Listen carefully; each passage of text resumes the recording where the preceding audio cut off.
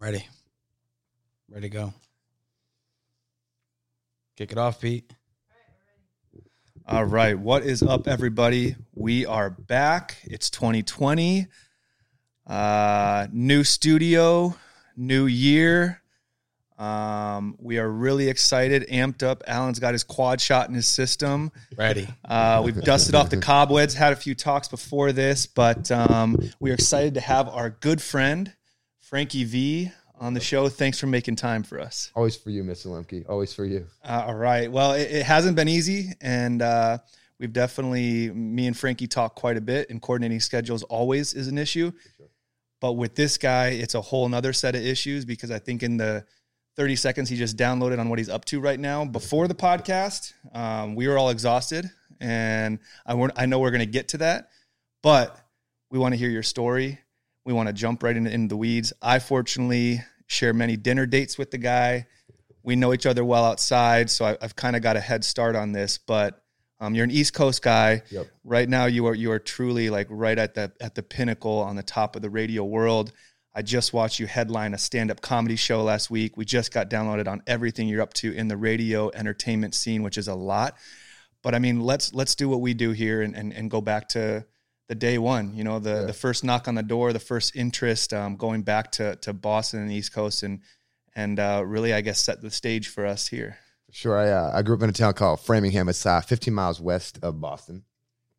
And the dude that grew up in my neighborhood, he's probably 10, 12 years older than me. This guy, Steve Burton, is the sports director for the TV station in Boston, the big one. And I would see him on TV. I'm like, that dude went to my elementary school, my middle school, my high school. He grew up, right down the street. That looks like a fun job. And that was probably like sophomore year of high school, because I played high school football, and there's no chance of me going anywhere. I did go on to play Division III college football, but there's no chance of going pro. And I'm like, but I love sports, and I don't really want to have a real job for a living. Like, it just seemed like my friends that were a little bit older that had office jobs, and that just sucked. So I'd see Steve doing his thing, and I'm like, I can do that. Like, I know sports, I can do that. So I tried my best to get into that gig, and I got into college, went to school at Hamilton College in central New York, played football there, did the frat life, and when I wasn't doing one of those two, I was in a studio, and I got denied a sports show my freshman year, and I was kind of pissed off. I'm like, you know what, screw this, I'm done, I don't want to do this anymore. I was like, hold on for a second, like, that's only your first no. You can get a million no's in this industry before you make it. Finally got on doing like sports updates for the campus radio station, which sucked in a way, because I had to get in there at like 5 a.m. You know what I'm saying? So you're in a frat, you party, then you got to get in there at 5 a.m. It's terrible. For 30 seconds of airtime. Yep. Go in there, hey, blah, blah, blah, blah, blah, blah, and then you leave. And it's like, well, that just sucked. But it was my foot in the door. Did that, ended up working my way into my own show. My first show I did was the Guy Show, we called it. It was kind of like a Howard Stern type of bring sorority girls on and just be stupid. And it was so much fun. And it's like, I loved Just winging it. Just winging it 100%. Like, because we would have Thursday night frat parties. We'd honestly be hammered. In my show, I think it was like at 11:30 on a Thursday night. So we do like the 10 to 11:30, hustle over to the studio, and it was just a mess, but it was so much fun. And that's where I was like, I could do this. I could. And I remember I got my first hip hop show on the college campus. And I still remember there's a campus pub. We went down to it and went to get a drink. And some random dude was like, yo, drink some of me. Your show is hysterical tonight. Great job. No idea who he was. And that was like my first taste of, wow, people actually listen, and I'm actually not bad. Graduated college, and I sent my tape out, my college demo tapes, to over 100 radio stations. I literally would Google radio stations in random cities, and I heard back from 2. I got 2 rejection letters. 98 stations didn't even bother to hit me back. So I got frustrated, but I would take each of those no's as all right, let me prove somebody wrong. I ended up taking a job in Boston doing advertising sales. So when you listen to terrestrial radio, you hear the commercials. And I was the one that was selling for a sports radio station in Boston, which is pretty dope. I'm 21 years old, selling Patriots radio and Boston Red Sox radio and access to all these, games and clients. And it was fun. I did pretty well, but I knew that wasn't what I wanted to do. So I would sneak into this half-ass studio pretty much that nobody was manning. And I would figure it out in like the late nights on how to put a tape in there to record, put a CD in there to hit play. And like I started talking over records and making fake demo tapes. Completely could have been fired for doing any of that, but I'm like, you know what? It's my one shot. Like, I have a radio studio here. So I would do it. And I remember I was at the cafe at, I was inside a big New Balance building. The company at the time owned a bunch of radio stations. There was a voiceover guy that would do the commercials. And I knew that he used to be on the radio as a personality. So one day in the cafeteria, like, Chuck, come over here. He didn't know who I was. I'm a 21-year-old punk with earrings and sideburns and dressing, supposed to do sales, but I'm dressing like I am now. And they're like, what's going on with this kid? I'm like, can you teach me how to be on the radio? And he looked at me like, bro, not at all. Like, no. Like, because it was you or just because he didn't because want it's like, you know, everybody asks for that. Like, hey, I want to be on the radio. I could do that. And I think he just looked at me as just like, punk. I'm like, nah, I promise you, I'm working on demo tapes. Like, let me drop it on your desk. He's like, if you can drop it on my desk tomorrow, I'll listen to it. Sure enough, he listened to it and he took a liking to it. And to me, so about 6 months of sneaking into that fake studio, sneaking into his studio during the day to get like advice. And it got to the point that I had a tape that listening back pretty much sucked, but at the time was good enough to say I can actually send this to a small market radio station. I would send it to a station in New Bedford, Massachusetts called Fun 107. And it was crazy because they denied me 6 times. 6 tapes. It was one after the other, just nope, stick to sales. You're not good enough. You're not good enough. And I was just like, I started to get frustrated. And people were saying, Frankie, you're never going to make money in this business. Radio is never going to get you to where you want to be. You're only going to be stuck in small markets. Just give up the dream now. Like, don't even bother. You're doing well at sales. How old were you then? Like, 21, 22. Was there, not to cut you off, but was there a part like when you were a kid? Because when you have that party that wants to get into this, were you like that kid who was in like talent shows or like on Not stage really. That's performing? a funny thing. Because I feel like, and maybe you don't. Do you have that like those bones in your body that some people don't? Did you do that as a kid? Nah, like, that's the funniest thing. I think what I had was a football mentality, right? Because, you know, I was 5'11", slow, not the greatest, but I'm like, you know what? I know I can catch a football if it's thrown my way and I can take a hit. I'm a tough kid. And I found my way onto the football field and I found my way into college football and I found my way on the field in college. And so it was like, I was always kind of, I wouldn't say like the Rudy, but I always had that mentality. It was like, you know what I'm saying? Like, tell me I can't do something, I'm going to do it. So I'm calling you from now on. That's cool. So I wasn't. I was actually shy. I was a mama's boy. It was kind of funny when I remember doing college radio. One of my boys was like, bro, your personality is average. You know what I'm saying? You're kind of shy at times. You're not like the dude that's jumping in front of every chick that comes by. Like, why do you want to do this? And it was like, there was those moments that I was like, you know, F you, I'm going to do this. Sure. And when I got denied 6 times from that radio station, on the 7th, I said to the program director, I'm like, bro, I don't want any money. I want nothing. I have a car. It has heat. It has air conditioning. I will park in the front of your radio station and do any hours you want to. Just put me on the damn radio. He's like, I can't put you on, but I've never had somebody in my 40 years of radio be as persistent as you. Brought me up for an interview. Ended up putting me on like Sunday late nights. I think like 8 to midnight on a Sunday, but I was still doing sales. And I didn't want to tell my sales boss that I got hired there. So I was literally doing my sales job during the day. And then on weekends, I would drive up there. Selling the Patriots and Red Sox. Selling the advertising. And then it was funny. I started getting asked to fill in on the night show, but I was still doing my advertising job. And I would do my advertising job during the day. And I'd say to my boss, I got to meet with a client in New Bedford, Mass. It's a couple of hour ride. I'm not going to be back to the office, but I'm going to close this deal. I would get in the car, get on my suit, throw on the hoodie and the sweatpants. And I would drive and do a show. Then I'd drive back. I'd call my boss on the way. Meeting went great. Had no idea that he had a place in Cape Cod, which is kind of in the same listenership area. So he'd be driving sometimes to his place 2 hours and a half away. The first thing I was asked, weren't people listening to the show? And he was hearing me and he kept his mouth shut. And I still remember, man, I went to his office. It was right before the Christmas party of, I think it was 2002. And I said, Jim, I got to talk to you real quick. He's a graduate of Hamilton as well. He's actually the SVP of the Chargers now, which is kind of cool, small world. And he's like, I already know what you're going to tell me. Like, what's that? He goes, you don't want to do this anymore. You want to be on the air. I'm like, how'd you know? He's like, Frankie, let me tell you, I've been listening to you for the past 6 months. Yeah. I'm a fan. So he ended up, it was really cool of him. He ended up putting me in promotions and I would do like setup tents and all that. And my boss at the time, another small world, was Wayne Partello, who's now working with the Padres here in San Diego as the CMO. So I started working street team stuff with him. I started substitute teaching during the day at my old high school to make some money to get by. Moved back with my parents. I was 23 living at home. But I'm like, you know what? If this is what it's going to take, we're going to do this. I gave myself 1 year of that. Ended up getting on 3 stations all in the same day. So I drive to Hartford, Connecticut, which was about an hour and a half from where I grew up. And I would do 8 a.m. till noon. I would jump in a car. I'd drive from that point. It's 3.5 hours to New Bedford. I would do 6 to 10 at night there. Then I would drive to Boston. And I'd do 2 a.m. till 6 a.m. overnight on Sunday morning. So I literally would get up. My dad would wake me up at about 5 a.m. and I wouldn't get back home until like 7 the next day. So I was up 26 straight hours, 3 stations in one day. I told myself I couldn't do it forever, but I could do it for long enough till I got that full-time gig. And if in 1 year it didn't work out, all good. I gave it all that I could, right? At that point, I would succumb and say, we did it. 3 months later, or 3 months of that grind, Wait, that was every day you were doing? That was on Saturday. So Oh, 3 times on Saturdays, okay. Saturdays. And during the week, I was doing substitute teaching to pay got it, bills. got it, okay. Because part-time radio was like, you're paying for your gas money at the time. March of 2003, I got a phone call from a station in Portland, Maine. They had opening for afternoon drive and nights. It's like a small station, so they combined the shift. So it was like 3 to midnight, a 9-hour shift. They brought me up for an interview, and flat out said, you're not the best candidate by talent level, but anybody that was crazy enough to do what you did every Saturday, do 3 stations on one day and want this Hispanic, he goes, I can't not hire you. I still remember I was teaching a math class. I think at that time it was either my high school or my middle school, and I got a phone call, and I couldn't answer because, in the middle of class teaching, or, substitute teaching, which is basically watch a movie and let me sit here and twiddle my thumbs. I saw his number come up, and I'm like, I literally freaked out. You know what I mean? Class bell rings. I ran outside. I called him. I go, got your call. I missed it. My bad. He goes, just wondering if you like the opportunity to come move to Portland, Maine and get your first full-time radio gig. I was like, yeah, I do.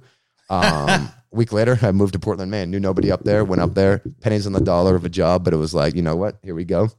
Did that for about a year, a little over a year. Then I went to Hartford, Connecticut. They offered me the night show in Hartford, Connecticut. While there, I was driving back and forth to Boston, hosting clubs live on the radio in Boston, Friday nights and Saturday nights. And then Monday through Friday, I was in Maine, and then I was in Hartford. So I was doing 7 days a week, grinding between the 2 cities. Did that for about a year and a half, and it felt like it's time for me to try and make that big jump to a major city. And I saw openings in Washington, D.C., Atlanta, and San Diego. This was 2006. Washington, D.C. went back and forth with me a little bit. I believe the market like 6, major market. I was top 5 candidate for that job. Ended up not getting it. Atlanta, I was top 2, I believe, for the job at the time. Ended up not getting it. And as those rejections came, also came the phone call from San Diego. At the time, radio station I was on was Channel 933. They offered me an audition for the night show. So they flew me out here in 2006, put me up at the Omni Hotel downtown. I stayed, I think it was 3 or 4 nights, did a 3-night audition live on Channel 933. Never been to San Diego in my life.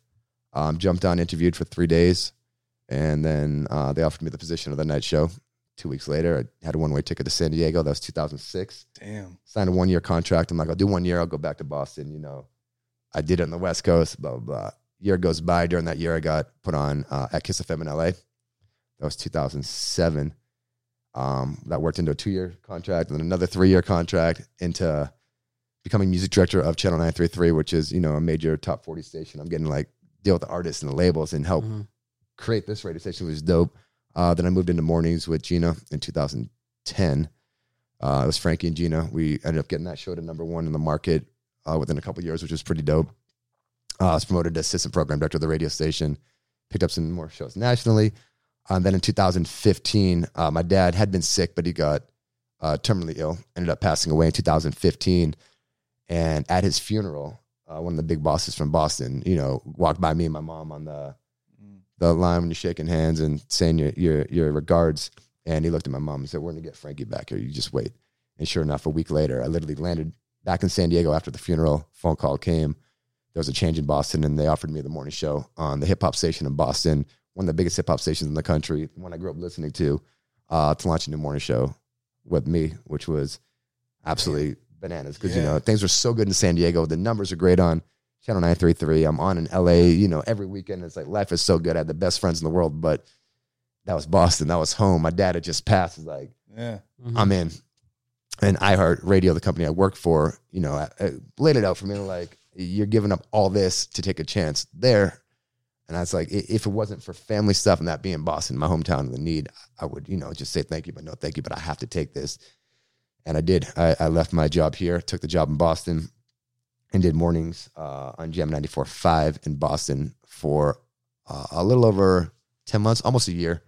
It was crazy. I lived at home with my mom for 6 months. I'm in my mid-30s, and I'm living at home with mom and getting her back on her feet, and bought a house, which was like crazy that I bought my first house, and my brother was living with me at the time, and things were just perfect. It's like, I got mom on her feet. I got this dope house. Like, I'm living the dream. Paychecks are crazy. I'm just like, everything's amazing. And then I got called in my boss's office. It was also one of my buddies in this industry, and I could see his eyes had that look in it. And I'm like, this ain't good. He's like, I just want to let you know that we are ending your show today and moving to syndication and removing the local budget on the radio station. And usually I think in that situation, people just break down. It's like, I can't believe this and get angry. For me, I thanked him. I said, I don't care what happens from here on out. Like, I needed to get home when I had to get home, and you did it for me. You gave me a dope paycheck. You got me back home. You put me on the station I wanted to be on. You did all this. He's like, yeah, but it shouldn't have ended this quickly. And I'm like, I totally get it. iHeart being an amazing company kept me on. It's like a pay for play, I think they call it, where you'll stay on contract. It's not like I got fired. I just got removed from that position. So I'm still getting paid as they kind of figured out what's going to be next for me. And I kind of let them know that my goals are to either stay in Boston, and if there's a chance to go back to San Diego, I'm not against getting back to that city. Neither seemed like they were possible. About a month went by of, I would say, unemployment, but it wasn't unemployment. It wasn't like I was not getting it figured out. Like, we're trying to work together to figure this out. I was close to quitting radio. I still remember I was peeing in the bathroom at the house that I owned, and my brother was down the hall, and I yelled, "Yo, Mikey!" He's like, "What?" I go, "I think I'm done. Like, I did it. What else do I have to prove, right? You know what I mean? I built some savings up. I bought a house. I made it back home to Boston. I've been on in LA. I've been on in Chicago. I've been on in San Diego. I was going through like all the markets, DC, like all that I've been on either live or, in the studio here. I'm like, I did it. Like, what else do I have to prove in this industry? Yeah. Like, I've already done it. It's like, I've invested in some businesses. I'm learning real estate. Like, I can be okay." And I would say 10 minutes later, phone rings. It was Get the fuck out. One of the EVPs of iHeart Radio out of LA. He's like, "What are you doing right now?" I'm like, quitting. Close to giving up my dream. Right? Yeah. He goes, "I'm gonna call you back in 5 minutes. Make sure you're sitting down." And I'm like, this is gonna be either really good or like really bad. Sure enough, 5 minutes later, the phone rings, and it was my former big boss in San Diego and big EVP of iHeart. And I'm like, "All right, you said you wanted to stay in Boston. Ultimately, there's not a position worthy of what you do talent wise to stay in Boston. It's like, it's not worth it. You mentioned you wanted to be back in like a big major morning show. He's like, right now in the country, there's not that opportunity." But you also mentioned San Diego. And just so you know, tomorrow we are creating a new hip hop station called Gemma 95.7. It's not the morning position right now, but we need an assistant program director and music director to run day to day, deal with the record labels, the artists. And we'd like to offer you the afternoon drive position. And I just like, you just have that weird feeling, go, what the fuck? It's just like, I looked up and it's like, that's dad. That's dad making it happen. He got me home when I needed to be. And then when I was so close to quitting this business, mentally, that call came. And it was crazy because I like, give me like 5 minutes. Let me just like figure out my life for a second. Hung up, called my mom real quick. I'm like, "Ma, good and bad. Here's the bad. I think I'm leaving Boston. Here's the good. I'm going back to San Diego." And she just started crying. She's like, "That's where you belong." Yeah. Like, call them back now. Tell them you're going. Called them back. I was actually supposed to be at the Indy 500 that Friday, which was the same day. So this was on Thursday, same day that they wanted me to be here. Or that they were telling me the station's going to launch. I'm like, perfect. When do I get out there? I'm going to be in Indianapolis for the next few days. Like, we need you here tomorrow. Like, actually, we need you here in about 10 hours. I was like, "You need what?" I'm like, "I got to be in Indianapolis. Like, I've already paid for my ticket. I got the hotel. I got this. I'm meeting boys out there. We're going to do, a fellas trip, trying to clear my mind." Like, "All right, here's what we'll do. We'll fly you into San Diego in 10 hours for literally 20 minutes. We'll book you a flight to Indianapolis, then book your flight back to Boston for you." So literally packed up a day bag, flew to San Diego hours later, landed. Nobody knew I was coming back. It was like such a hush-hush thing. That's kind of how the radio business can be at times. What year was this?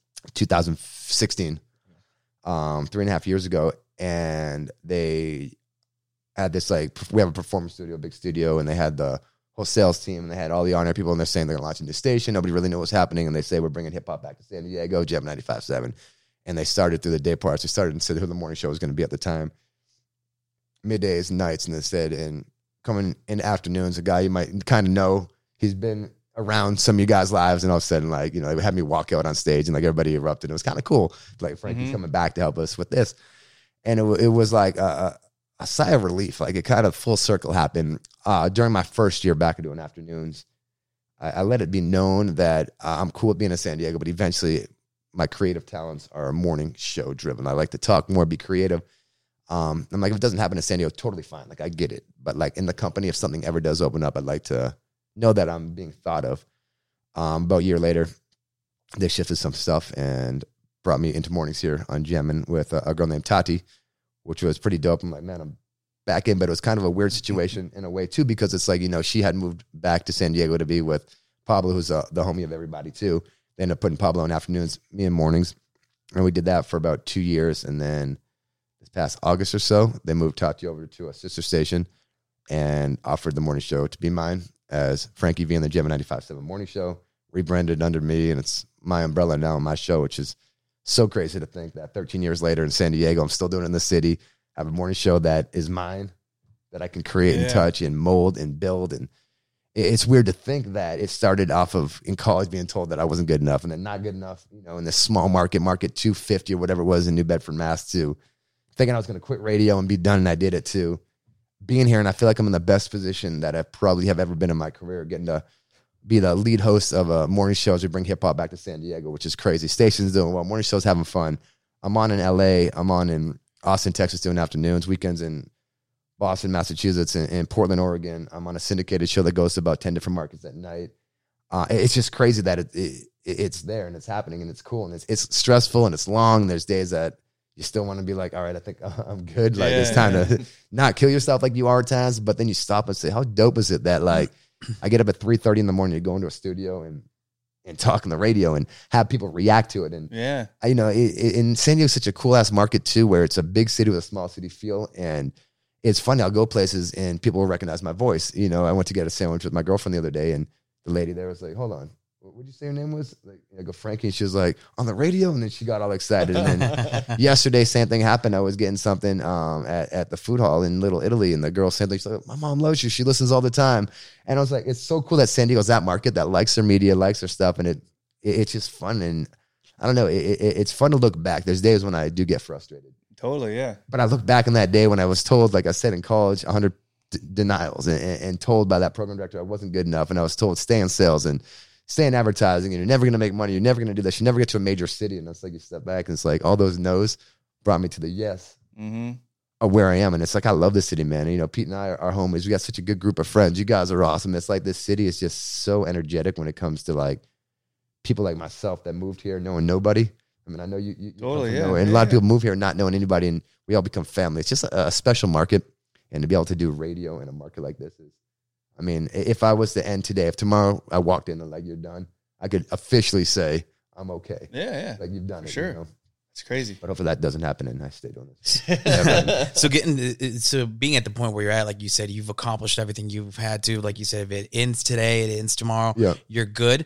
So what keeps you motivated now? So, you know, it's funny because I have accomplished a lot. Everything, no, right? You know, it's cool being a part of the first hip hop station in San Diego in damn near 10, 12 years and being at the forefront of the management side of that.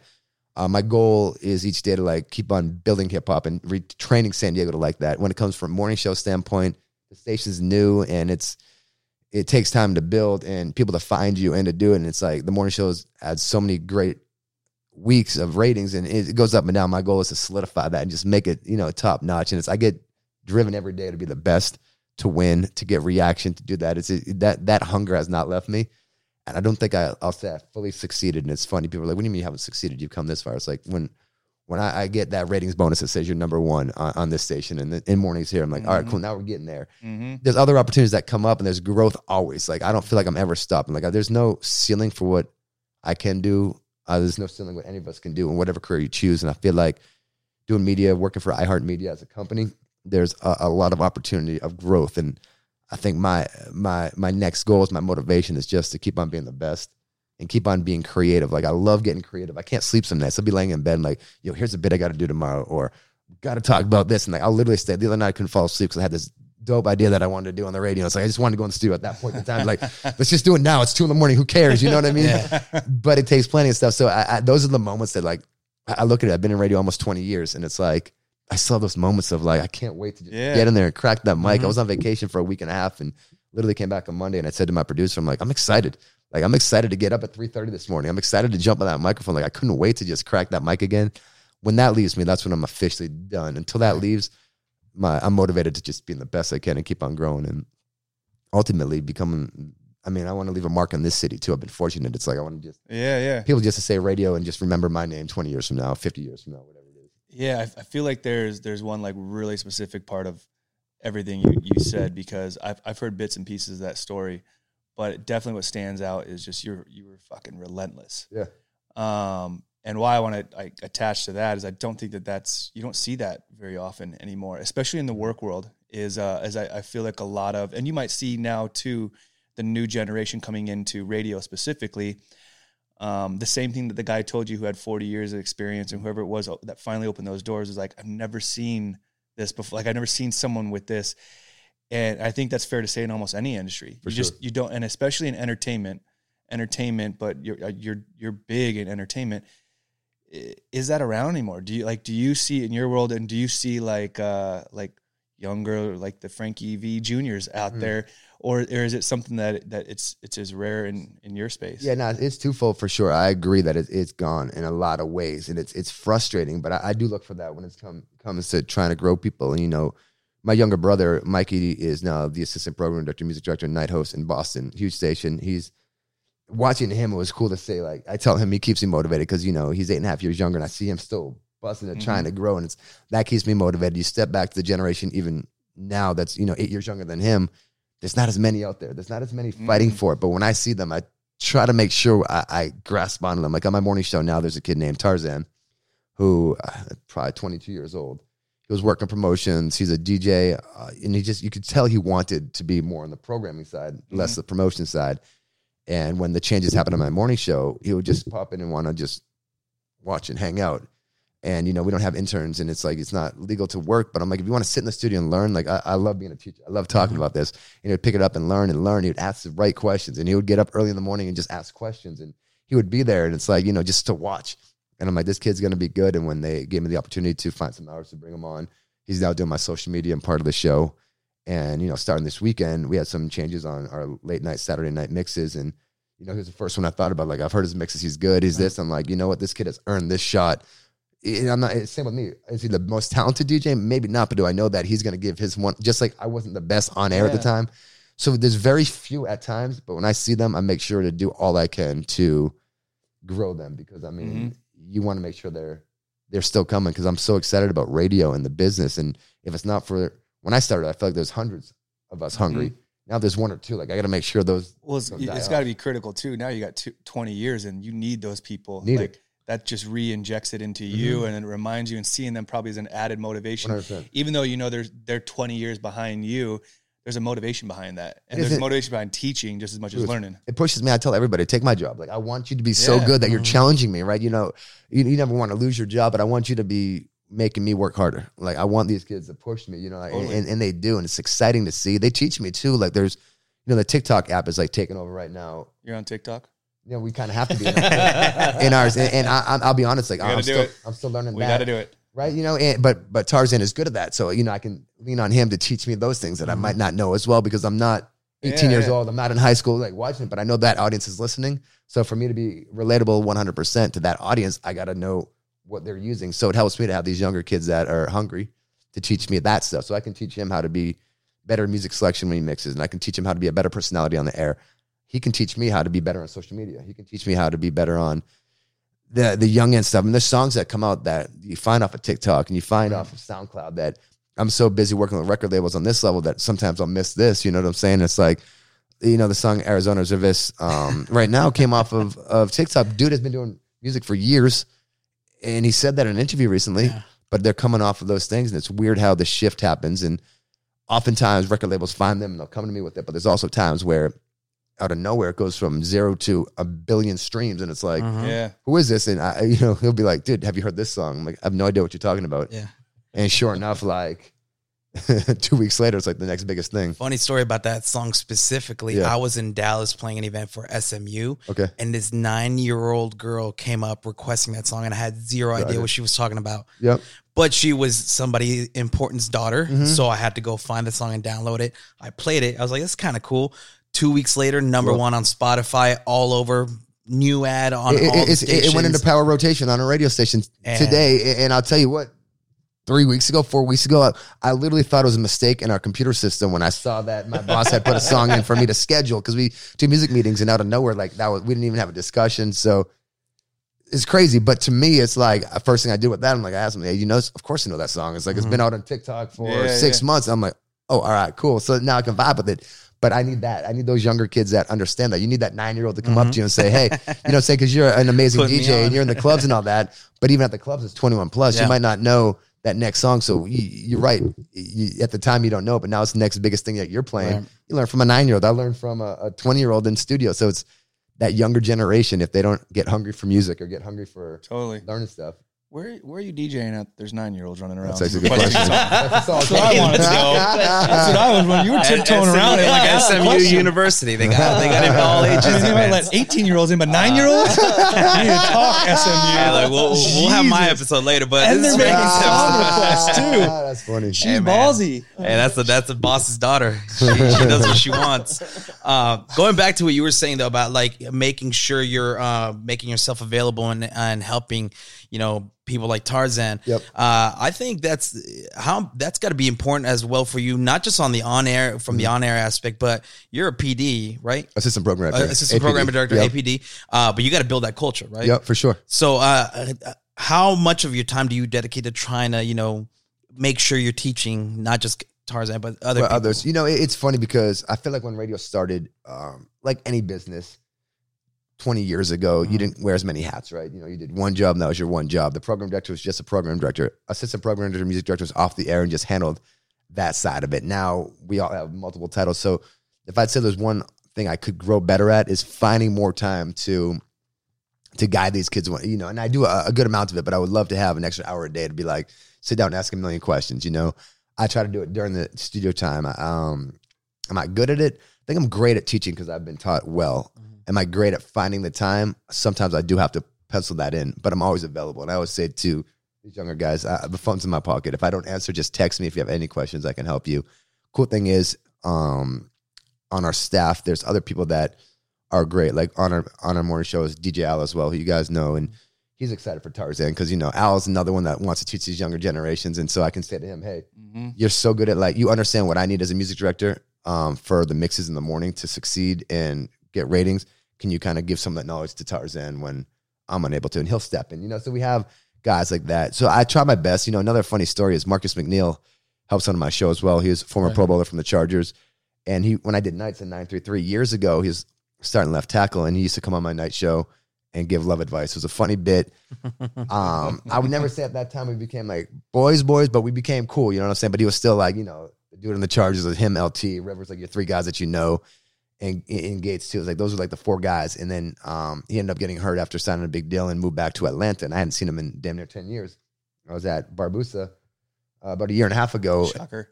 And I get a tap on my shoulder and I look up and like he's 6'8". He's like, Frank? I'm like, Marcus? Damn, you got skinny. Like he lost so much weight. He's like, I'm back in town. I just moved back, grabbed my new number. We got to kick it. And I was so busy and I just, you know, it wasn't that I was not paying attention that I didn't want to hang, but it's just like, I was in LA every weekend. It was like, I didn't have that time. And he hit me up like, bro, what's going on this weekend? I'm coming out. We're hanging. And we end up hanging out. Super dope. And then last Super Bowl last year, I was like, you know what? It'd be good to get Marcus on to talk about Super Bowl stuff. You know, hip hop station. He's part of the culture. Let's get him in. And he was so good on the mic. I'm like, dude, you need to come in more often. So he'd pop in maybe once every few months. Not a whole lot, but enough. When the morning show shift happened and became my show, he hit me up. He's like, can I ask a favor? I go, what's up, Marcus? He goes, I talked to LaDainian Tomlinson. I talked to Marcellus Wiley. They both do a lot of ESPN and Fox reporting. And I asked them, how do I get to where you guys are on the media side? And they said, you need more reps, Marcus. It's like in football. Like you can't just step on the field and be that starting NFL pro tackle. You need your reps. He goes, can I ask you to get some reps? I'm like, what do you mean by that? He goes, can I come in and sit in the corner, keep my mouth shut a couple days a week and just learn from you? He's like, you're the dawn of this business. Like I respect you in this. Like, can I just watch you? And I said, Marcus, I'm going to tell you this much. You can come in as many days as you want to, but every time you step in, your mic goes on as well. And he was like, no, I don't want airtime. I'm not asking like, you know, I don't need anything from me. I just want to learn. I said, no, I'm asking you to help me. I'm telling you, if you come in, I'll help and teach you, but I'm going to turn your mic on because you're pretty funny. You know, you get the hip hop audience. Like you're a former Charger, so it gives me clout to begin with on the show. It's like this dude's not, and that started out like 1 day a week to 2 days a week. Now some days he's in there every day and helping out on the show and just being a big ball of energy. And every time he leaves, like, Frank, thank you. I go, for what? He goes, for letting me be in here, man. This is the most fun I'm having. And it's funny because he's in his mid-30s now. He's a former NFL player, you know, multi-million dollar, doesn't need to do anything else, I'm sure. Like his life is set and he's excited to learn radio and media. And it's cool. It energizes me again, right? You know, it's not just that 20-year-old kid. Here's a dude that had the best career you could ever have. You go play in the pros for, you know, 6-7 years. Like you've done it. And now he wants to start learning the media and he turns to me for that advice. So I guide him as well as anybody else. You know, take it. I'm like, Marcus, next time, you know, don't say that or don't go this way. Or next time if I'm waving my hand, like speed up your break and, you know, we got to get up. And he's like, oh, I love it. I'm learning. What else do I need to know? And he's taking notes in the studio. I'm like, how dope is that? That like that's this so dude cool. That, you know, I used to kind of look up to on the football field as doing that. He's bringing that football mentality right He over. does 100%. And it's so funny because he shows up at 5:55. The show starts at 6. He's there early, gets in today. He's like, man, it was tough. He's like, my baby, he's got a baby. He's like, I was up and I couldn't sleep. And this, he goes, but 3 o'clock happened. I'm getting my coffee. I'm ready. Here we go. He's like, I'm half asleep, but we're gonna have a good show today. And it was kind of cool. He didn't blow it off. He's doing it almost as like, I would say a favor, to me, that he wants to come in and help out. So it's exciting. So I have a lot of good energy around me on my new show. It's like Lily, my producer, somebody that's been on the air on and off in San Diego for many years, but this is her biggest opportunity to, basically executive produce the show. And Al's done some radio stuff, but he's never really been in a studio a whole lot. And I got him in there. So I got a lot of new people, which brings a lot of energy to me. Mm-hmm. And it's kind of cool to teach them. I feel like every morning I'm teaching them and I'm kind of guiding them and talking through different things that we're going to do. And when I do a bit and I explain to them, I try to do my best. So it's not like sitting down like one-on-one teaching, but it's like, here's why I chose to do this bit and take it this angle because I figured this would happen. So I kind of teach them my thought process as well.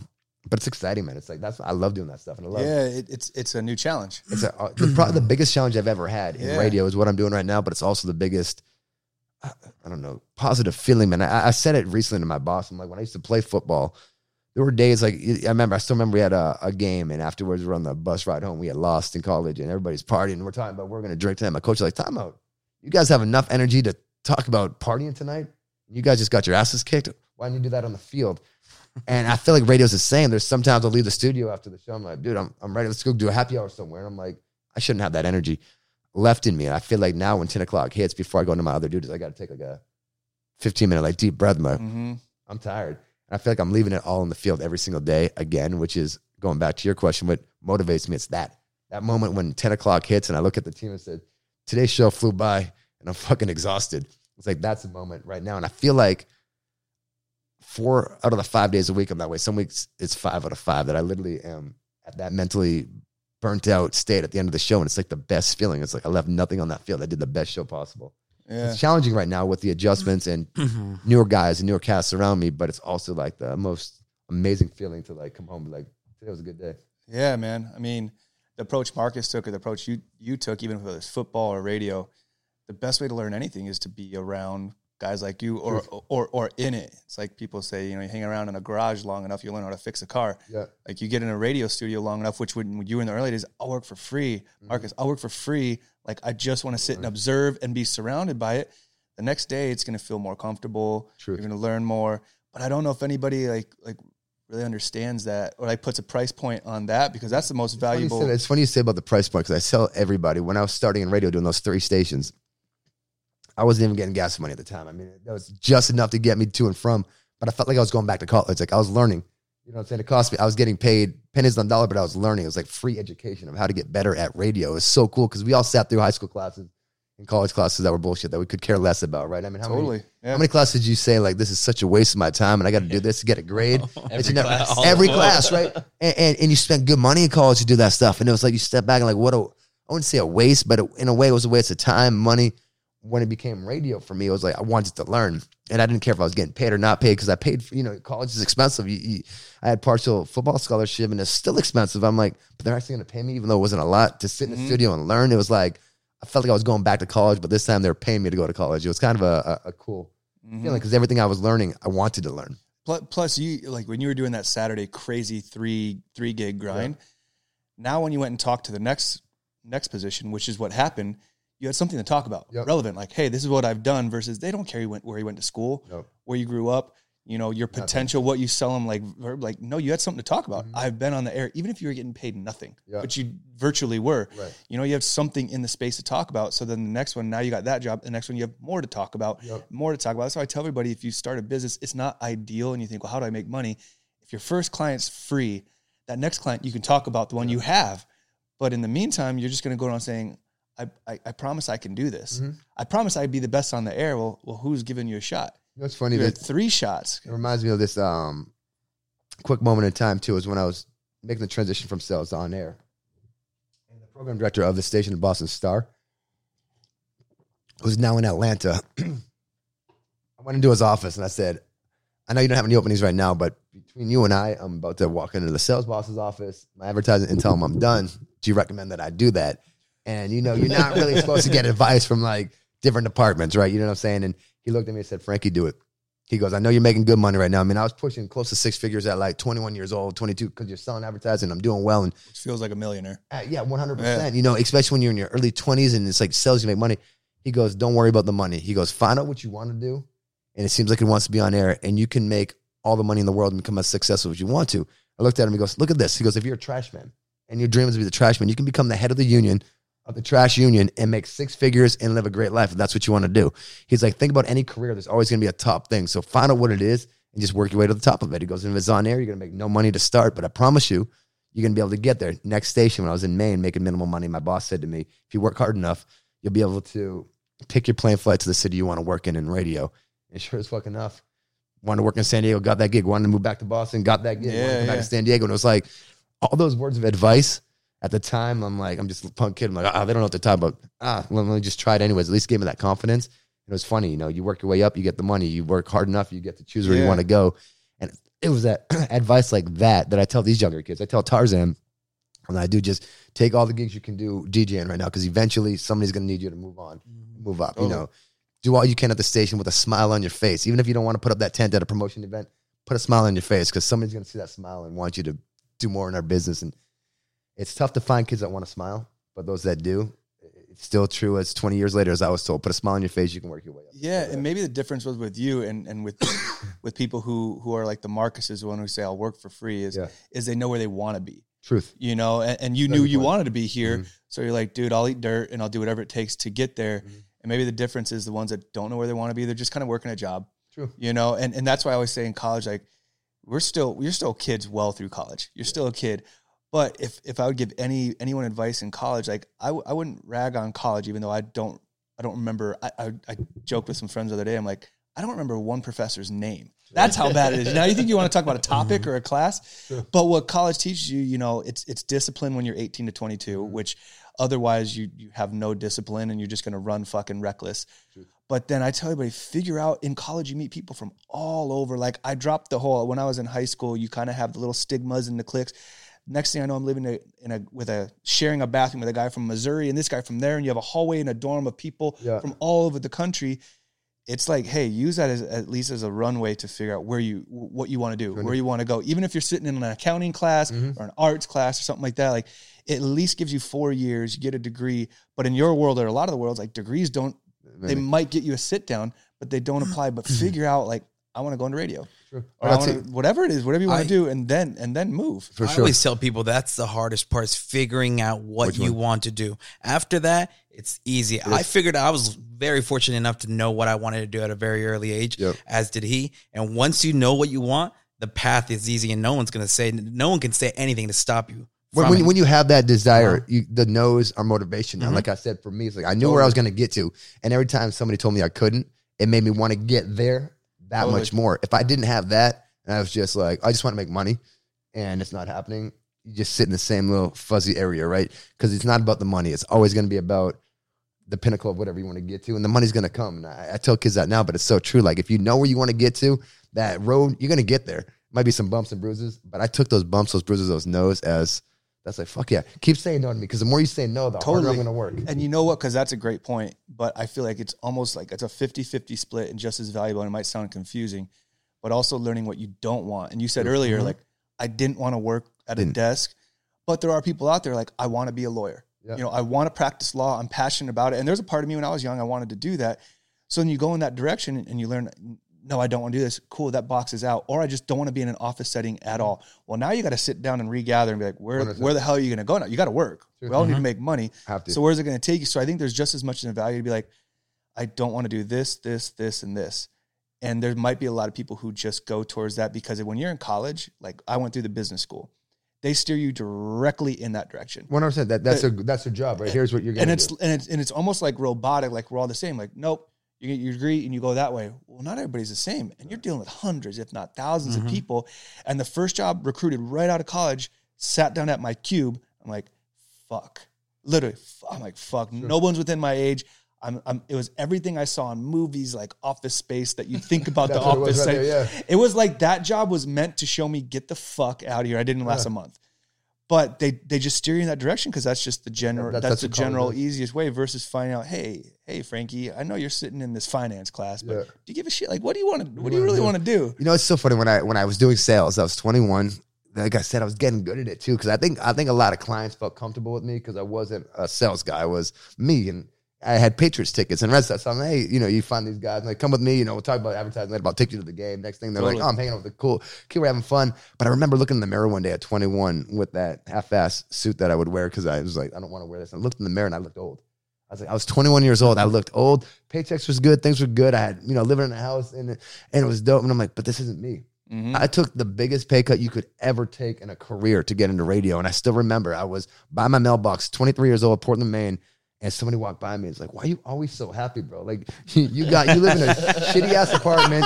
You're making no money right now. You're eating ramen noodles and you have a smile. I go, because I get paid to talk on the radio. Like, it was crazy. It wasn't about the money. It's like, I was so excited that I could pay $500 for a beat up apartment and that I had enough money to get ramen noodles and that, I made friends with the guy down the street that owned a club that would give me free drinks if I just show up. Like, I started finding ways of getting it done.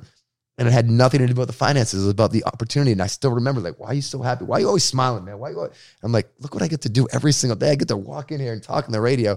And I had no idea where I was going to go from there, or if I'd ever financially be good, or if I'd ever get to where I've gotten to. But I knew at that point in time, I was getting paid. At my apartment, my car payment says all getting paid because I turned the microphone on.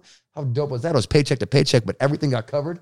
Because I got to do this. Totally, yeah. And that's almost half the battle right there. It is. Like just being happy about being the happy. situation. Because when you have that smile, and that's what I tell these kids, have that smile. Because I tell you what, my boss would see that smile and he'd find ways of growing me versus that dude that was moping around and bitching. You could see how quickly their opportunities weren't coming. You could see how quickly mine started to go. And it was just a smile, man. It's like, be fortunate for what you're getting because bigger is going to come. And I always say to people, say to me, what would you do differently? And the one thing I would do differently would appreciate more of where I was and not be so worried about where I wanted to get to, which sounds weird to say, but I wish I knew back at 23 years old that I'd be sitting here with you guys talking about, hosting a morning show in San Diego and getting to do all that I get to do. I wish I knew 17 years ago or so that this was going to happen because I would have sat there in Portland, Maine, making no money and having more fun. Like I would have just enjoyed every second of it versus you're worried about. I was worried about what's next because I was having fun. I was enjoying it, but like I knew there was bigger out there and I was so worried. Not worried, but focused on getting there, which that helped me get to where I got to. Same point is I wish I stepped back for a second and just been like, how dope is this though, right? I'm in a small little town. I'm not even good on the radio, but I'm like famous in Portland, Maine, like everywhere you go. You can't walk through town. You can because it's a small blocks town. of downtown. You can't walk through 100%, right? But at the time, I'm like, oh, that's cool, but I got to get bigger, Anyways, looking back, I wish I had appreciated those moments knowing that you could get here, but I definitely had a smile on my face 24/7 in Maine. And I didn't have a whole lot except for an apartment, a car payment that I was getting paid for, and I got to talk on the radio. It's cool, and that's what I tell these kids. Going back to the kids is just have that smile on your face. Be proud of where you're at. Don't worry about where you got to get to because it's going to happen if you put yourself in that position with a smile. Did that mindset come from your experience through this whole process, or was that something you feel like you grew up like your parents or? I think it's funny being a Bostonian, like growing up in Boston, it's always like the hard-headed, like you can't tell me no. There's a lot of, that's why I love Boston. It's like Boston part 2 out here. But like growing up, I feel like that's like the East Coast mentality in Boston, especially. It's like you're just gonna get it done. It's always the thing. I feel like there's no, like you can't tell somebody no. So I think that helped me. And I also think that my experiences of the no's put that smile on my face because I got excited about those no's. Most people got frustrated, like I said. And when those no's would come, and then I got that job in Maine, I had a smile. You told me I could never get a full-time job in radio. I don't care if I'm not making any money. I did it. F you guys. Mm-hmm. And then it's like, well, you'll probably be stuck in Maine or small markets and you're never going to make much money. And I'm like, oh yeah, watch me. And like, the experience did help. But I think me as a person from my upbringing showed me that the no's, it feels good when you turn them into yeses. And I think like on the football field, man, I wasn't the best, but I was the only one from my high school class to play college football. I was like, and no, you're the one probably saying no's more often. Yeah.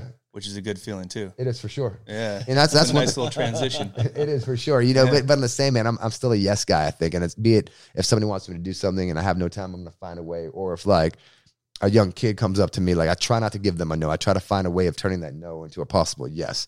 Like guide them on how to make it a yes versus the hard no. Totally. Yeah. I got a lot of hard no's and they sucked, but they helped me. But I try to not give too many hard no's. I'm more like, you're not ready for this yet, but if you're working this and this, and then send me another mixed demo and I can work with you. I try to do that because I do feel like my first break when I got those 6 no's in New Bedford, Mass was like, all right, no, you're not good enough. But if you send me another tape, I'll listen. Type of thing. Yeah. And that's kind of how I feel like when I manage staff and stuff. I try to do the same with that as well. Yeah, so I got a specific question because it's something we probably all, have a challenge with, but you have it in a different degree as well. Is you say, you go home or at 2 a.m, you're thinking about those shows or good bits. And like, I know the way your mind works, you're always thinking about work. Yeah. But you also have, like when you said you run into people quite a bit who they recognize you, your voice and all that.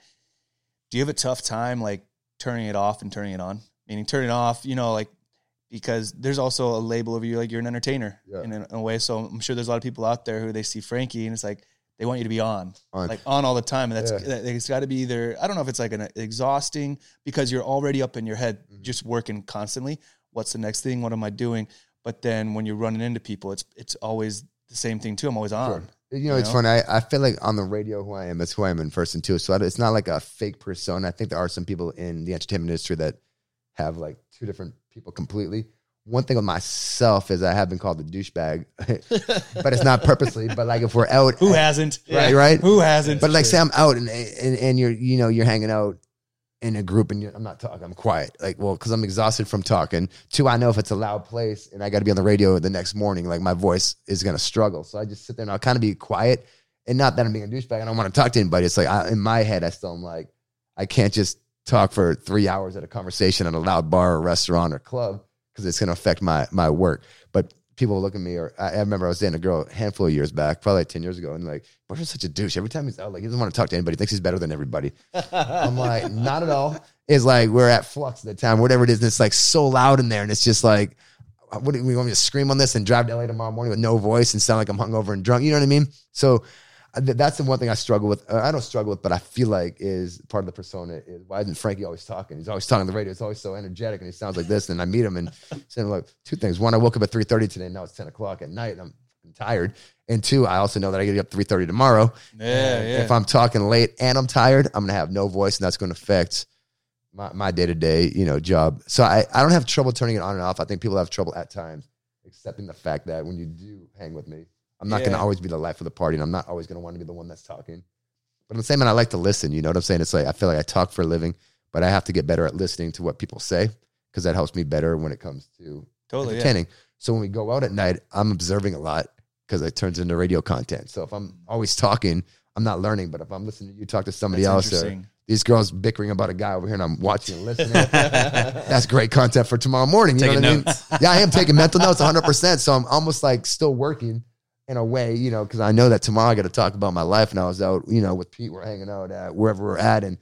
But that's not a fun story. But while I'm out, I saw these 2 girls. Fun story. Oh, yeah, I mean, my listeners fun story. The roof. I just dropped Pete's name. That's why I keep saying no. Bro, you got no good content. There's no content coming out of you. But we're hanging out and there's 2 girls over there complaining about that dude over there. And then whatever happens, like that turns into a fun story on the radio that people are like, let me hear a little bit more. So I try to do that. It's even like, I started doing comedy and it's been cool. It's the same thing. I have to think about stuff that happens in my life. And how is that?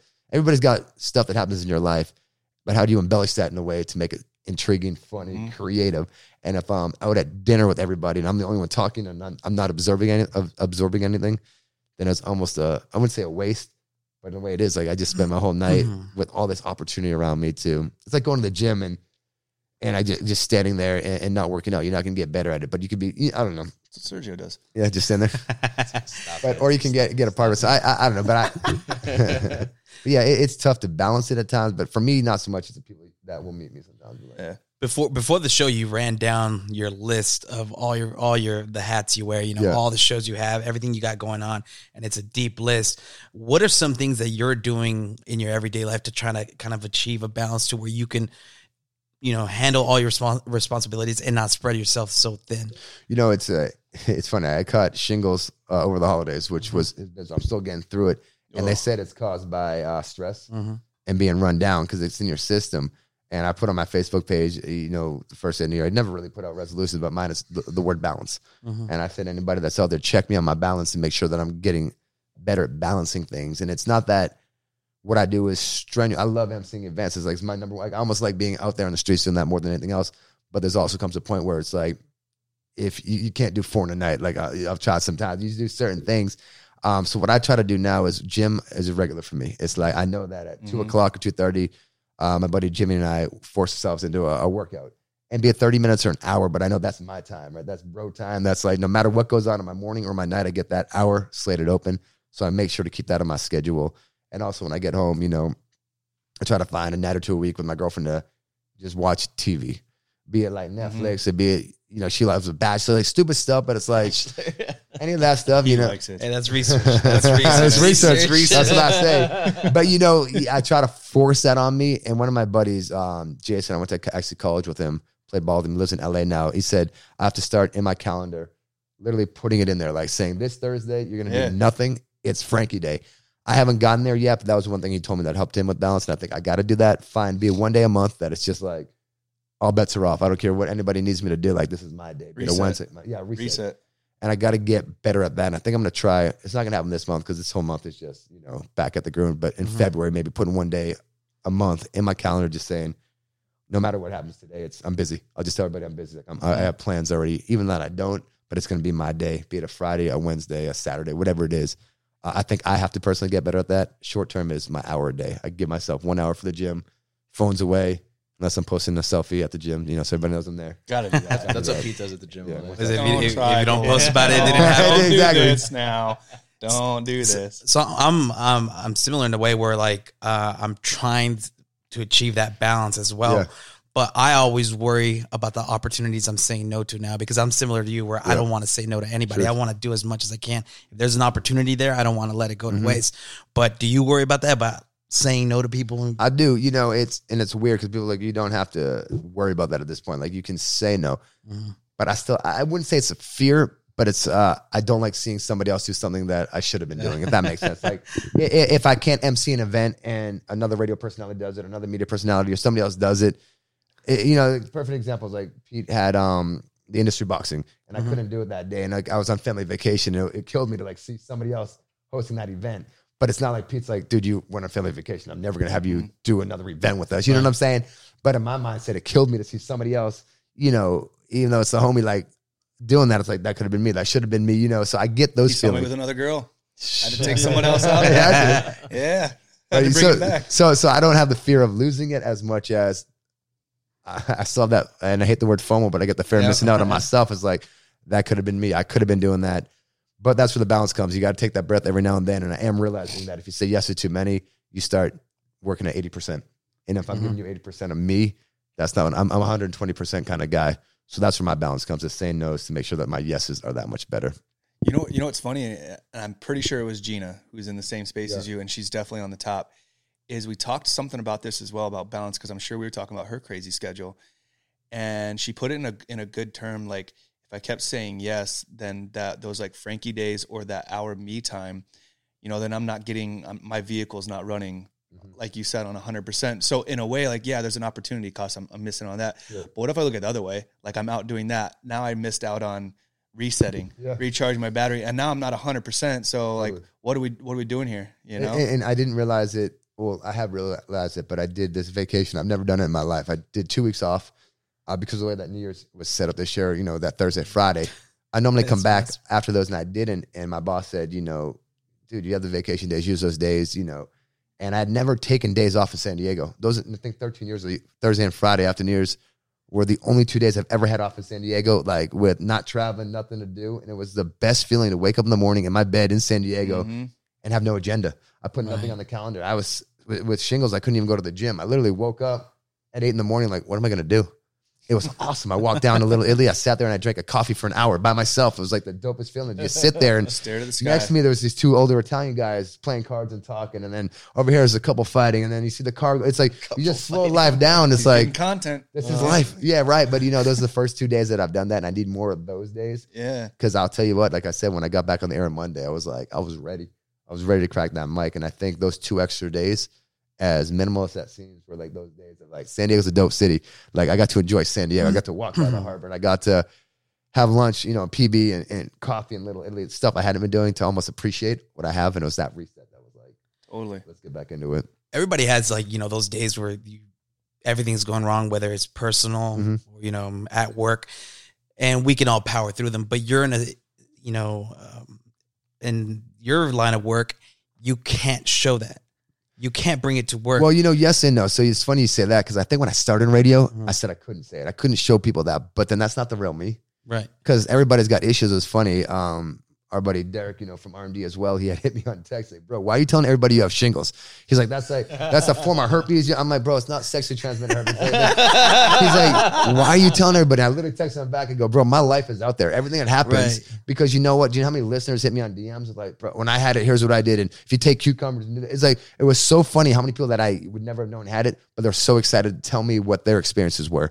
And, when I've gone through breakups and I've been on the air before, when my dad passed away, I was literally working from studios in Boston for like a couple months leading up to it, doing my show with Gina on 933 from the Boston studios. And I wasn't lying to anybody. I'm like, I am 5 minutes from the hospital right now. If I break down in tears and I leave, something's bad with my dad. And literally got a text from my brother who was at the hospital and was like, some issues right now, dad might not make it. And I like literally read that on the air and I just broke down like, I'm out.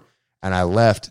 And he ended up battling through that and came back around. But it was like moments like that listeners to this day have come up to me and said, I lost my dad or my mom or my brother or my sister last week. And I still remember when you had the balls to stay on the radio through it all and let us know what you were going through. And if you could get through it on the radio with, upwards of hundreds of thousands listening, I can get through this too. And those moments mattered to me. I still remember I was doing an SDCCU shredded event and a car comes by, Frankie. The guy just says, thank you.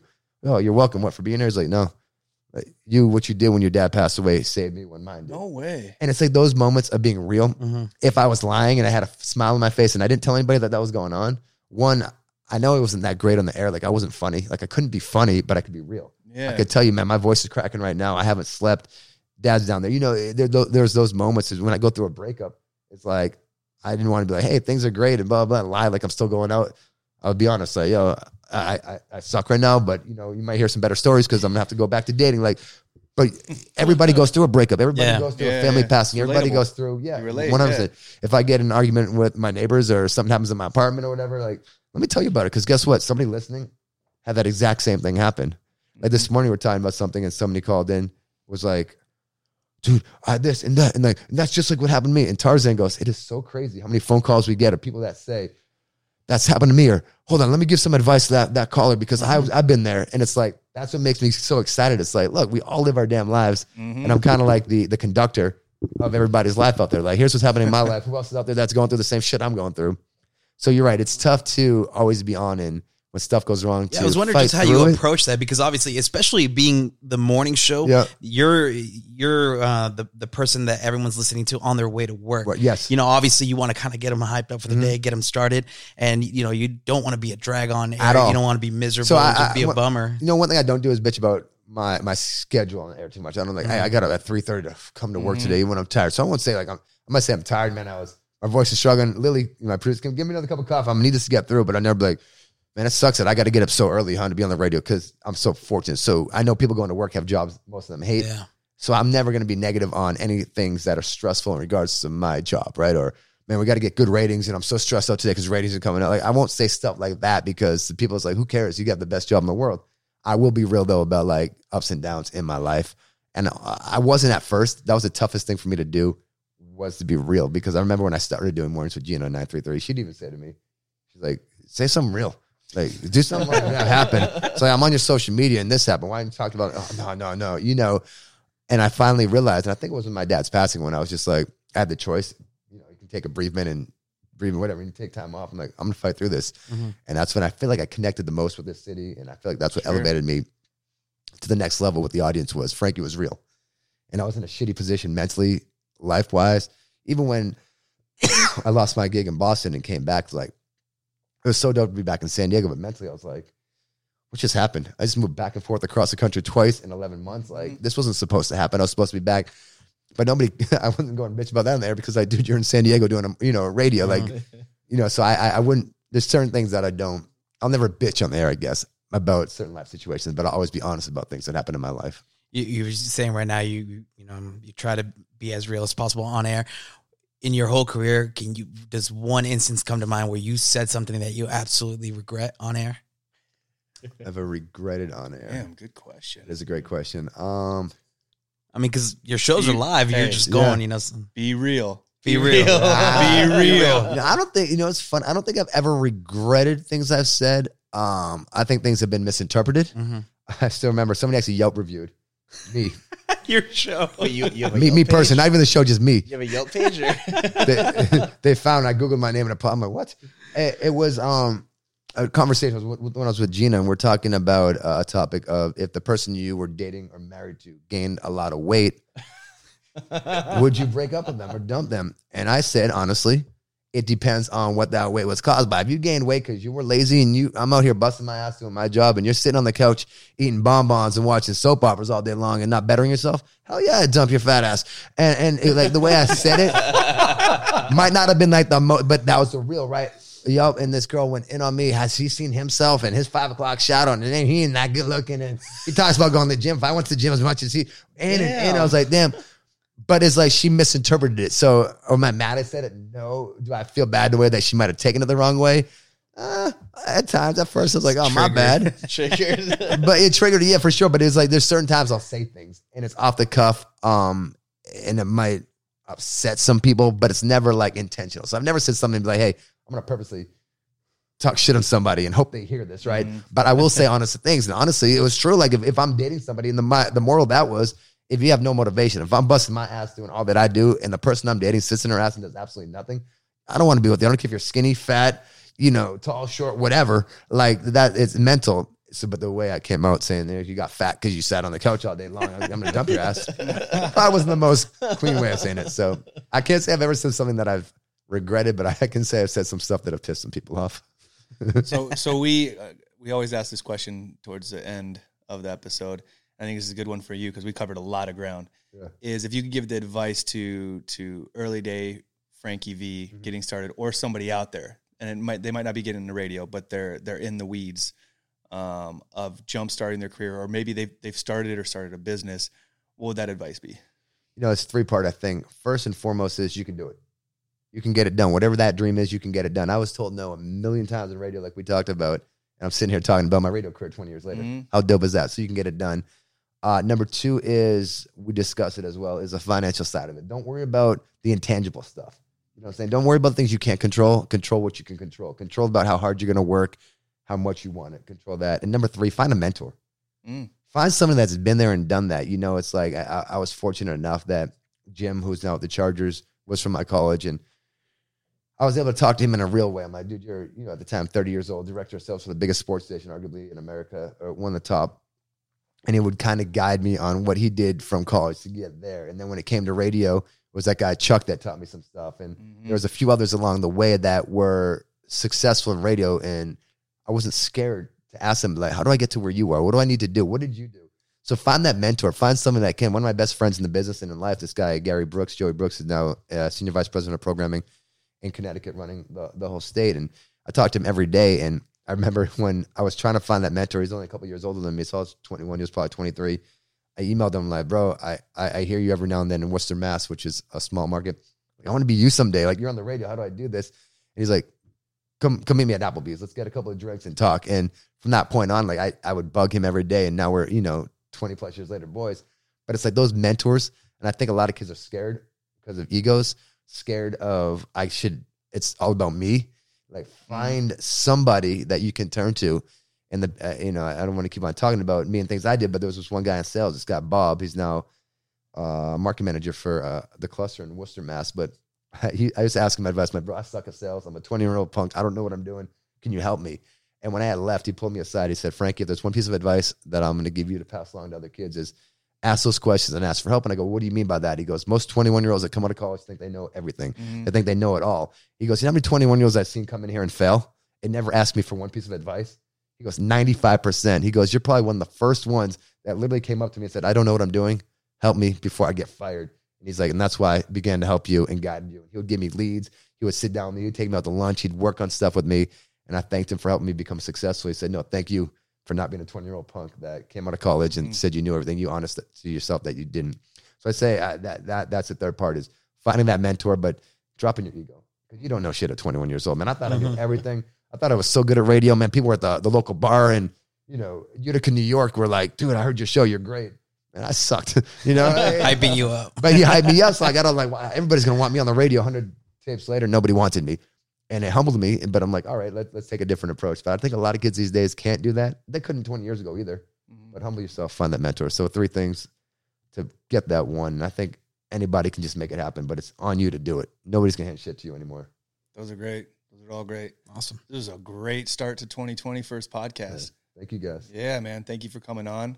If you guys got anything else, I think this was we crammed in a lot.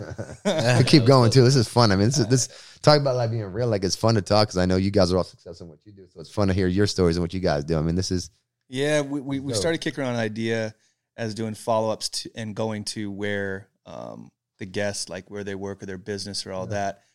So I think that's something we could definitely tee up this year and come up to iHeart, to your studio. Love you guys come on by. We're doing. I told you when we're going up to LA, but we're going to. We want to try and get in front of. We had Chase Fisher, who's Blender's Eye, where we want to go to his. Yeah. He just had a big acquisition. We want to go to his retail store in PB. So it's definitely one that we could come up and have a lot of fun up at the studio. But sure, this was, I would love for it. This was great, man. Appreciate you guys and congrats on everything you guys do, man. I follow all of you guys as well, and proud to say you guys are homies. So congrats in the weeds and in the days. Thanks so much, bro. We'll be seeing you around. Appreciate it. Good stuff, man. That's dope. Stay Steve, we're gonna call.